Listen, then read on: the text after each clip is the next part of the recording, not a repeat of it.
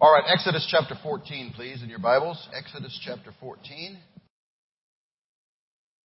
We've been talking about the great stories of the Old Testament. Today we're going to talk about one of the greatest of the great, the parting of the Red Sea. Exodus chapter 14. If you don't have a copy of the Bible in your hand, there's one in the seat in front of you, I hope. You're welcome to follow along there, and I encourage you to do just that. And actually, if you don't own a Bible and would like to take that one with you, you are welcome to do that as well as our gift to you. Exodus chapter 14, let's start reading right there in verse number 1. Now the Lord spoke to Moses, saying, "Speak to the children of Israel that they turn and camp before Pi-hahiroth, between Migdol and the sea, opposite Baal-zephon. You shall camp before it by the sea. For Pharaoh will say of the children of Israel, they are bewildered by the land. The wilderness has closed them in. Then I will harden Pharaoh's heart so that he will pursue them. And I will gain honor over Pharaoh and over all his army, that the Egyptians may know that I am the Lord." And they did so. Now it was told the king of Egypt that the people had fled, and the heart of Pharaoh and his servants was turned against the people. And they said, "Why have we done this, that we have let Israel go from serving us?" So he made ready his chariots and took his people with him. Also he took 600 choice chariots, and all the chariots of Egypt with captains over every one of them. And the Lord hardened the heart of Pharaoh, king of Egypt, and he pursued the children of Israel, and the children of Israel went out with boldness. So the Egyptians pursued them, all the horses and chariots of Pharaoh, his horsemen and his army, and overtook them, camping by the sea beside Pi-hahiroth, before Baal-zephon. And when Pharaoh drew near, the children of Israel lifted their eyes, and behold, the Egyptians marched after them. So they were very afraid. And the children of Israel cried out to the Lord. Then they said to Moses, "Because there were no graves in Egypt, have you taken us away to die in the wilderness? Why have you so dealt with us to bring us up out of Egypt? Is this not the word that we told you in Egypt, saying, 'Let us alone that we may serve the Egyptians'? For it would have been better for us to serve the Egyptians than that we should die in the wilderness." And Moses said to the people, "Do not be afraid. Stand still and see the salvation of the Lord, which he will accomplish for you today. For the Egyptians, whom you see today, you shall see again no more forever. The Lord will fight for you, and you shall hold your peace." And the Lord said to Moses, "Why do you cry to me? Tell the children of Israel to go forward. But lift up your rod and stretch out your hand over the sea and divide it. And the children of Israel shall go on dry land through the midst of the sea. And I indeed will harden the hearts of the Egyptians, and they shall follow them. So I will gain honor over Pharaoh and over all his army, his chariots and his horsemen. Then the Egyptians shall know that I am the Lord, when I have gained honor for myself over Pharaoh, his chariots and his horsemen." And the angel of God, who went before the camp of Israel, moved and went behind them. And the pillar of cloud went from before them and stood behind them. So it came between the camp of the Egyptians and the camp of Israel. Thus it was a cloud and darkness to the one, and it gave light by night to the other, so that the one did not come near the other all that night. Then Moses stretched out his hand over the sea, and the Lord caused the sea to go back by a strong east wind all that night, and made the sea into dry land, and the waters were divided. So the children of Israel went into the midst of the sea on the dry ground, and the waters were a wall to them on their right hand and on their left. And the Egyptians pursued and went after them into the midst of the sea, all Pharaoh's horses, his chariots, and his horsemen. Now it came to pass in the morning watch that the Lord looked down upon the army of the Egyptians through the pillar of fire and cloud, and he troubled the army of the Egyptians. And he took off their chariot wheels so that they drove them with difficulty. And the Egyptians said, "Let us flee from the face of Israel, for the Lord fights for them against the Egyptians." Then the Lord said to Moses, "Stretch out your hand over the sea, that the waters may come back upon the Egyptians, on their chariots and on their horsemen." And Moses stretched out his hand over the sea, and when the morning appeared, the sea returned to its full depth, while the Egyptians were fleeing into it. So the Lord overthrew the Egyptians in the midst of the sea. Then the waters returned and covered the chariots, the horsemen, and all the army of Pharaoh that came into the sea after them. Not so much as one of them remained. But the children of Israel had walked on dry land in the midst of the sea, and the waters were a wall to them on their right hand and on their left. So the Lord saved Israel that day out of the hand of the Egyptians. And Israel saw the Egyptians dead on the seashore. Thus Israel saw the great work which the Lord had done in Egypt. So the people feared the Lord and believed the Lord and his servant Moses. Well, Father, we're so thankful for your word. And we're thankful, Lord, that this true story, this factual, historical account is included for our help here today. And I pray that as we look at it, we'd recognize the wonderful truths that are herein. Such an important and pivotal event in the history of the children of Israel, but so much application also for us. And so teach us today, I pray. Fill me with your Spirit. Help me, Lord, to say the things I ought and nothing else. I pray today, Father, that you would forgive any sin, anything that would hinder my ability to teach and preach today. And just use this time. And I pray, Lord, not only that you'd fill me with your Spirit, but all of us, that you'd fill us all with your Spirit that we might hear, that we might receive, that we might accept the Word of God and act upon it. And just pray, Lord, that you'd work. Do something in our hearts today, something great and something mighty, and we pray it in Jesus' name. Amen. Well, the children of Israel had been delivered from slavery in Egypt by some fantastic and amazing things. God had sent Moses. We started to talk about that last week in the burning bush experience. God had sent Moses to demand that Pharaoh release the children of Israel and let them go. Pharaoh had refused. And so God had unleashed a series of calamitous judgments upon them, the 10 plagues of Egypt, judgments such as the world had never seen and probably will not see again until we come to the tribulation time. Time prevents giving any details of those things, and you can read about them on your own, but let me just mention what they were. God turned their water into blood. God sent frogs to cover their land. He plagued them with lice and with flies. He destroyed their livestock. He sent a plague of boils upon the people of Egypt. He destroyed their crops and possessions with hail and then finished off what remained of their crops with locusts. He plunged them into darkness. And finally, he killed the firstborn of every Egyptian household. You can read all about that in Exodus chapters 7 through 12. Just before that 10th and final plague, the killing of the firstborn, God had instructed Moses to institute the Passover observance. And that's also important. We don't have time to talk about that today. But the children of Israel were instructed to sacrifice a lamb. They were to place some of its blood on the 2 doorposts and on the lintel of their homes. And every house so covered by the blood, when the angel of the Lord came through to destroy the firstborn of everyone in Egypt, every house where the blood was there would be spared that devastating judgment. The Lord saw the blood and passed over those homes. But in every Egyptian household, every household that was not covered by the blood, somebody was dead. And that included Pharaoh's household. Pharaoh, in his grief and in his astonishment, finally let the children of Israel go. And that brings us to chapter 14 and where we're at here this morning in our text at the Red Sea. And so I want to examine this passage just a little bit today, and I want to look at 3 different things. First of all, I want to do what we've kind of been doing, which is let's look at what happened. Let's kind of go through and just step down through exactly what happened here and tell the story. But then I want us to notice just a few general applications that I think we dare not ignore, even though I don't want to spend time on them. But finally, there's a big one. There's a big application I want us to look at, which I hope will be very helpful to all of us. So first of all, let's look at the account. What happened here?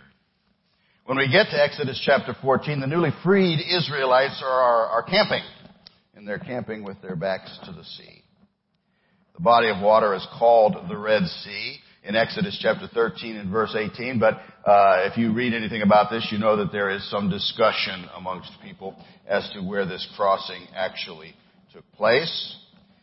Because the actual words used here are translated Sea of Reeds, some people have seized upon that and tried to water down the account and say that the children of Israel didn't really cross the Red Sea. They crossed some marshy area where they found a little high spot in it and they just walked across like a little sandbar or something like that. But you know, anytime people try to water down the Word of God, you know what they do? They make idiots of themselves. They make fools of themselves. For wherever they crossed, it was deep enough to drown the entirety of the Egyptian army.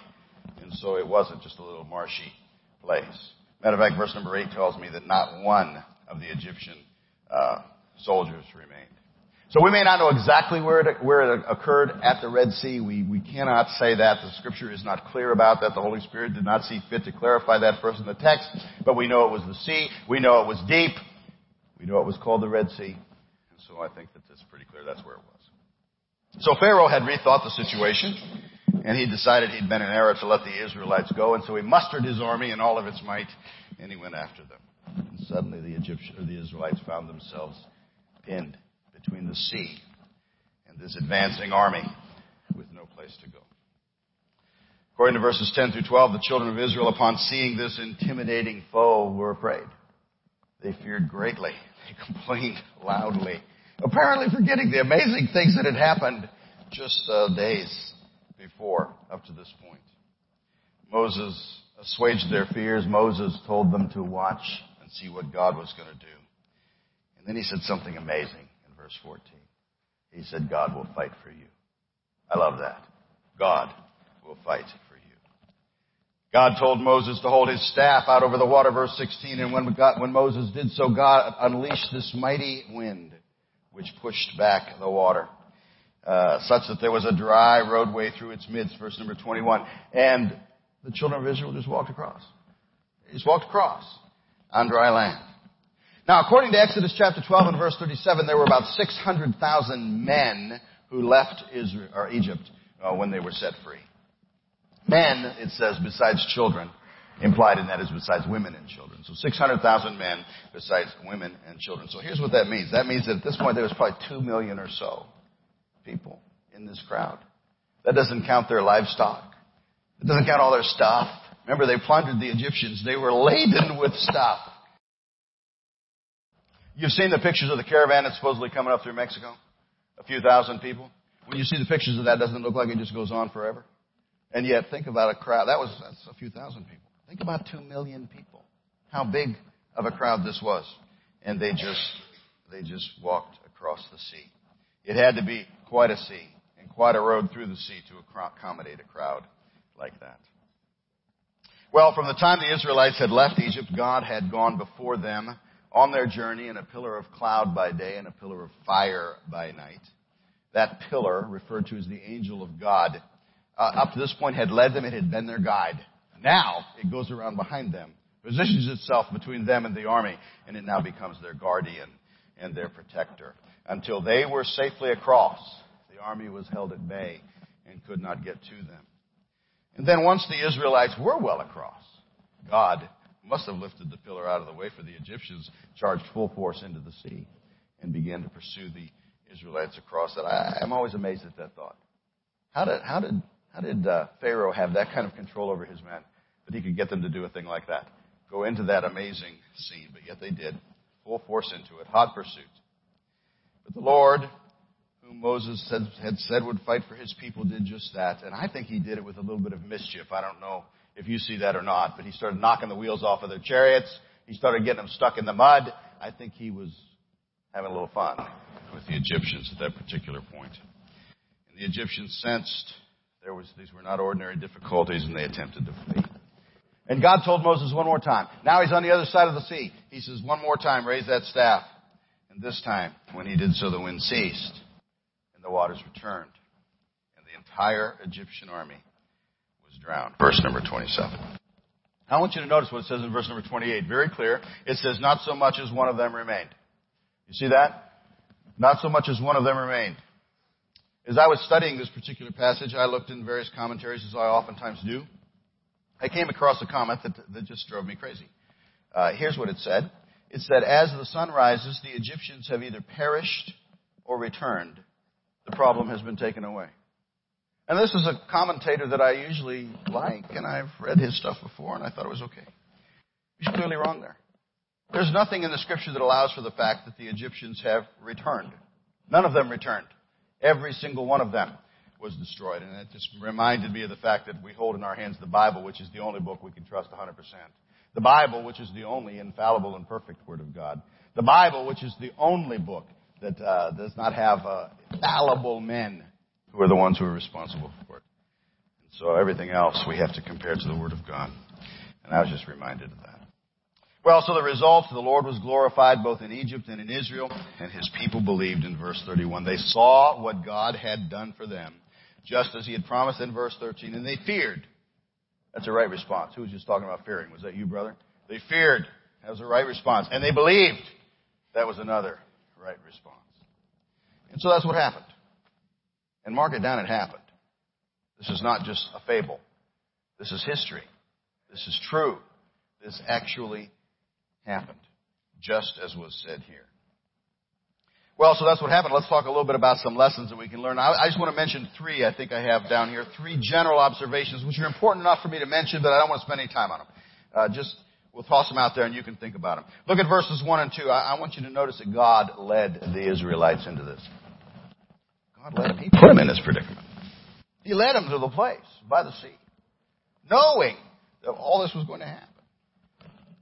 And it's a reminder to us. We won't spend time, but there's a reminder to us that God may similarly lead us into hard situations and trials. He may test us for whatever his purposes are, to strengthen us, to help us. Any of the older believers among us can no doubt attest to such times when God did something that seemed painful, but now they look back on it and they can see that God was actually working something good in their life, something helpful. I'm reminded of something I heard at a Voice of the Martyrs conference one time. One of the preachers said, God will not protect us from that which will perfect us. And I think that's a lesson that we see here. So God led the Israelites into this. It's also interesting to note that God used Pharaoh in this. He used Pharaoh. The Lord hardened the heart of Pharaoh, verse number 8. Do we not sometimes wonder why certain people are in positions of authority? Do you not wonder that? We've just come through a ridiculous election period in this country. And frankly, we cannot look at Washington most of the time without recognizing that most of the people, maybe most is too strong, let's say some of the people, are idiots. Do we not have to admit that sometimes? And sometimes we have to go even further than that and say that they're just plainly evil. There are people in positions of authority in our country, a Christian country supposedly, that are just evil. Why are they there? Why does God allow such in positions of power? And I think here we see in Pharaoh that God uses a wicked leader to accomplish his will in the lives of his people. When we're tempted to despair over the wickedness in high places, let's remember Pharaoh. God put him there. And he did so because he had a plan to rescue his people. Romans chapter 9 and verse 17, the scripture says to the Pharaoh, for this very purpose I have raised you up, that I may show my power in you, and that my name may be declared in all the earth. And of course, we also see something else in Pharaoh too, don't we? We see that when God's purposes are accomplished with such a wicked leader, judgment is coming. And that ought to also encourage us. Just as God leads his people to safety, he leads their enemies to their destruction. One other general observation, and then I'm going to talk about the big one. This one's in verses 10 through 12. God delivered the people even when they were weak in faith. Verses 10 through 12 are mind-boggling, aren't they? They're mind-boggling. How could these Israelites have thought the way they did? After what they had just seen, after all that they had seen in Egypt, the 10 plagues, that was an astonishing thing that has never been seen like that in the world before or since. And yet here they are, throwing up their hands in worry at this most recent situation. It does seem mind-boggling until we consider just how it pictures so many of us. We sing God's praises on Sunday and then fear God's enemies on Monday. We're just like them. No matter how many times and in how many ways we've seen God's deliverance, we trust what we see with our eyes and what we hear with our ears more. Warren Wiersbe said, fear and faith cannot dwell in the same heart. If we trust God, we need not be afraid. Amazingly, too often we are. And we're just like these.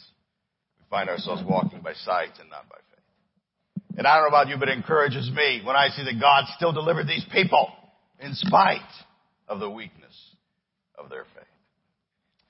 Well, those are a few general observations, and you can study those more on your own. And there's probably some others in there that might speak to you. But I want to talk about the main lesson, what I think is the main lesson from this passage, the biggie, the one that is most important, and it's in verses 13 through 15. Look at verses 13 through 15. I'm telling you, you ought to have that circled and underlined and asterisked and everything you can do to mark these passages in your Bible. Moses said to the people, "Do not be afraid. Stand still and see the salvation of the Lord, which he will accomplish for you today. For the Egyptians whom you see today, you shall see again no more forever. The Lord will fight for you, and you shall hold your peace." And the Lord said to Moses, "Why do you cry to me? Tell the children of Israel to go forward." Stand still, he said. The Lord will fight for you. Some people have called that thought, the Lord will fight for you, the divine warrior motif. God is the divine warrior who fights for us. And we see it all throughout the Bible.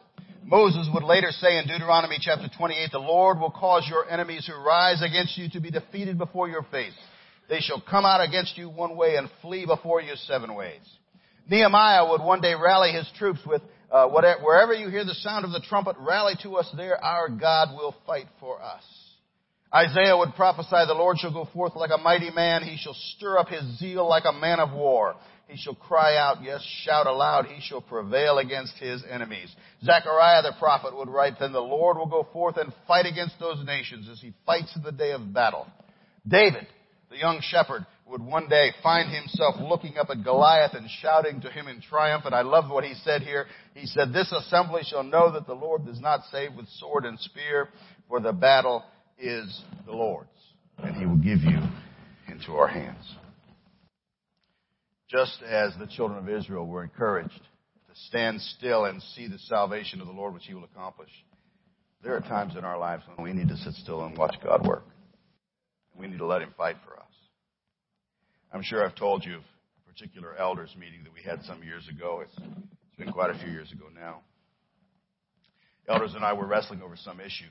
I don't mean we were fighting amongst ourselves. We were just trying to deal with a problem in the church that we couldn't quite figure out what to do. And we were haranguing back and forth over it.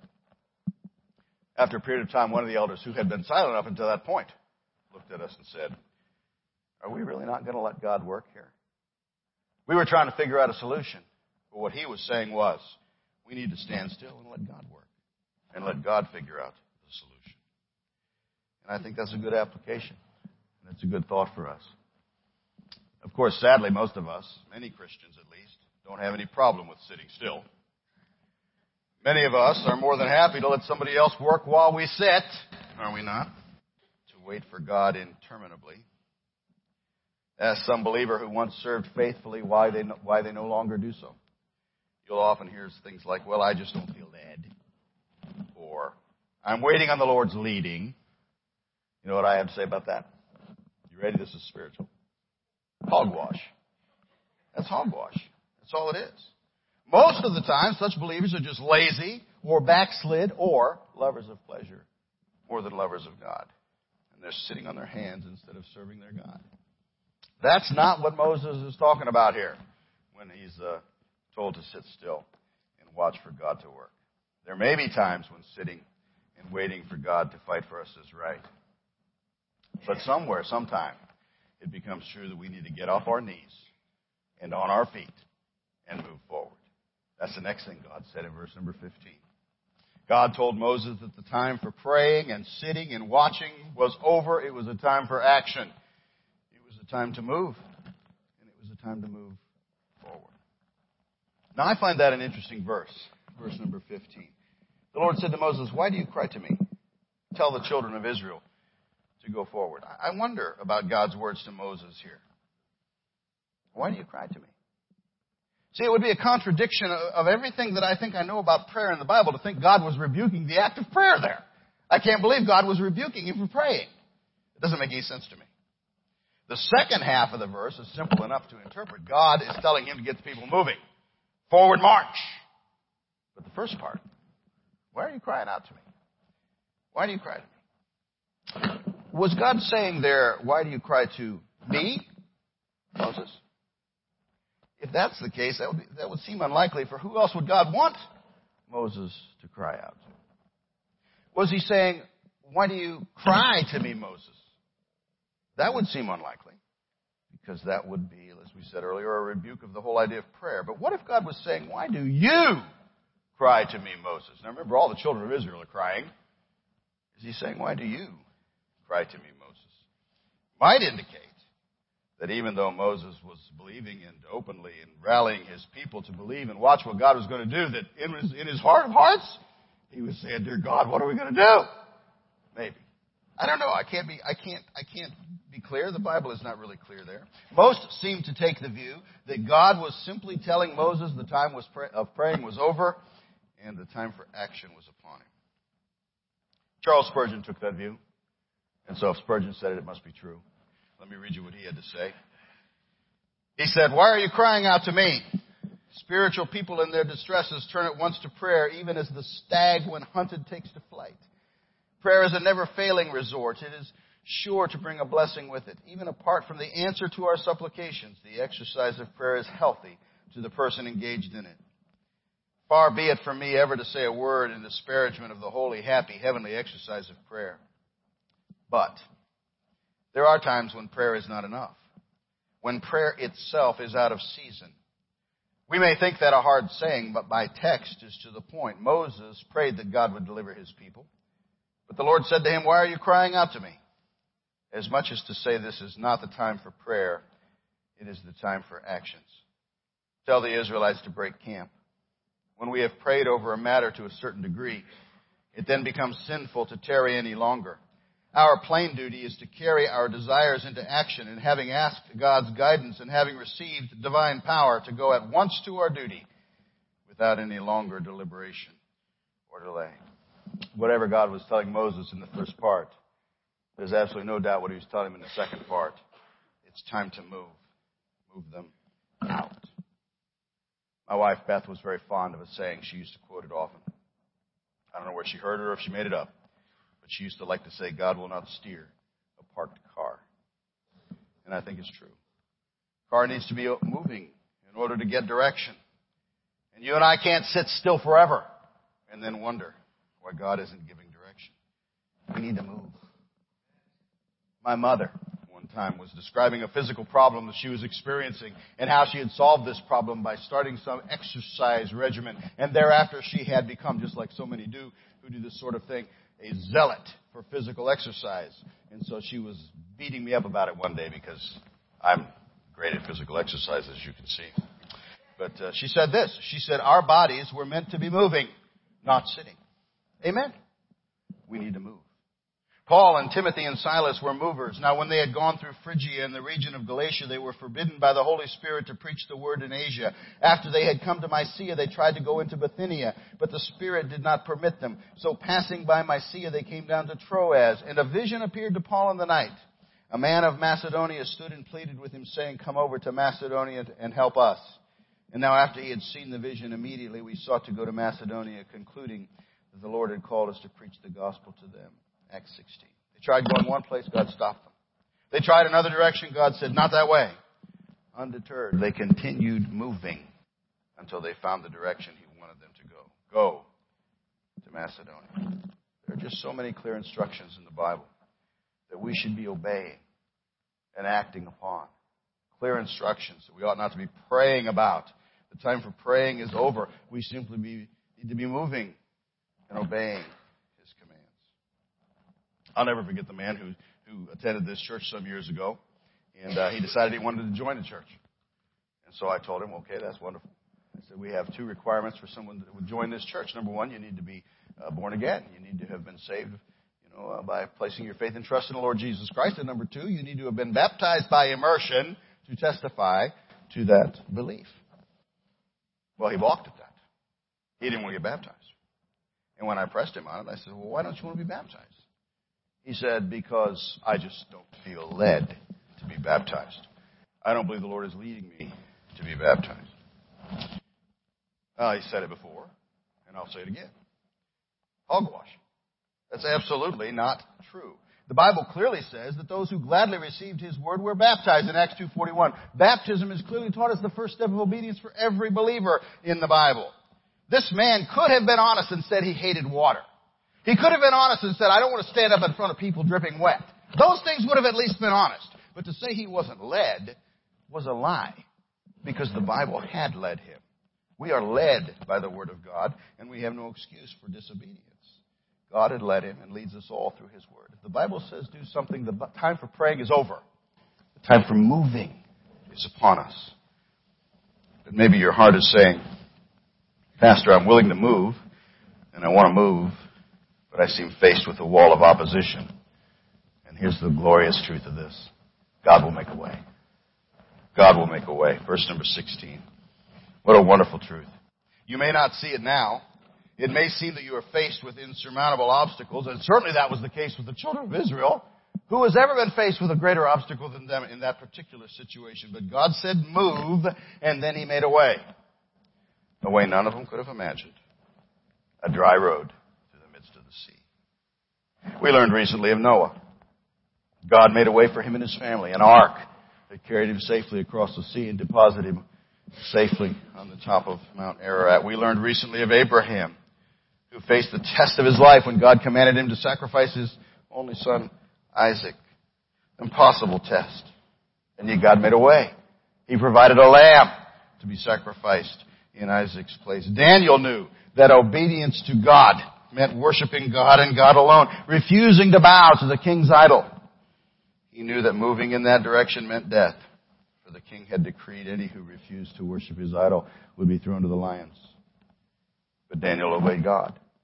He worshiped God. He waited on God, even to the point of actually being thrown to the lions. And God made a way nobody could have foreseen. He sent His angel to sit with Daniel and keep those lions from harming him. David knew that somebody had to stop the Philistines and Goliath from destroying the people of God. Nobody else was stepping up, and so he bravely did. He wasn't a soldier. He was a shepherd. He wasn't armed with military weaponry. He was armed with a slingshot and a rock. And yet the Bible says that when he faced Goliath, he left all the questions to God, and he ran forward to Goliath. I love that it uses that picture. He ran forward to him, and God made a way, directing that little stone with deadly accuracy. And of course, the greatest example of it all is our Lord Jesus Christ. All mankind died in Adam. All of us inherited his sin nature and the judgment of death that came with it. We all sinned, the Bible says, and therefore there was no hope for any of us. But God made a way. Just as He provided a lamb in Isaac's place, just as He provided an ark to carry Noah to safety, just as He opened a dry path through the sea for the children of Israel, He made a way for you and me. Jesus Christ, God's Son, is the way out. He said, I am the way, the truth, and the life. No one comes to the Father except through me. In John 14:6, He said, I am the door. If anyone enters by me, he will be saved. In John chapter 10, verse number 9. So the children of Israel went into the midst of the sea on the dry ground, and the waters were a wall to them on their right hand and on their left. God made a way. And whatever it is that you're facing today, my friend, God has a way out for you. If you're not yet born again, He has made a way for you to be saved, to be forgiven, to be made whole forever. And if you are saved, but facing some obstacle or trial, He'll make a way for you too. It doesn't matter what you're facing. God will make a way. But you got to quit sitting, and you have to move. Are you willing to do that? Father God, we're thankful for this glorious story. I pray that it speaks to our hearts. I pray that as we think through the implications of what you did here in this miracle of the crossing of the Red Sea, I pray, Father, we'll see how it so wonderfully pictures what you've done for us in Jesus Christ. Lord, you've made a way that we might be saved. And you make a way for anything that we might be going through in our lives. And so I pray today, Lord, if there's anybody here who needs something from you this morning related to these things, I pray that as we sing our closing song, they'll know the altar is open. They can come, they can pray. There are those who will pray with them. If there are some here today who don't know you as Savior and want to know more about how to be born again, how to come to Christ, I pray that this day they'd step out, they'd move, they'd come forward, and they'll let someone pray with them. If there are Christians who need to come and just deal with some other issue in their life, whatever the needs might be, Lord, we're going to sing. I pray you'll work in our hearts. And just bless this closing song. We pray it in Jesus' name. Amen.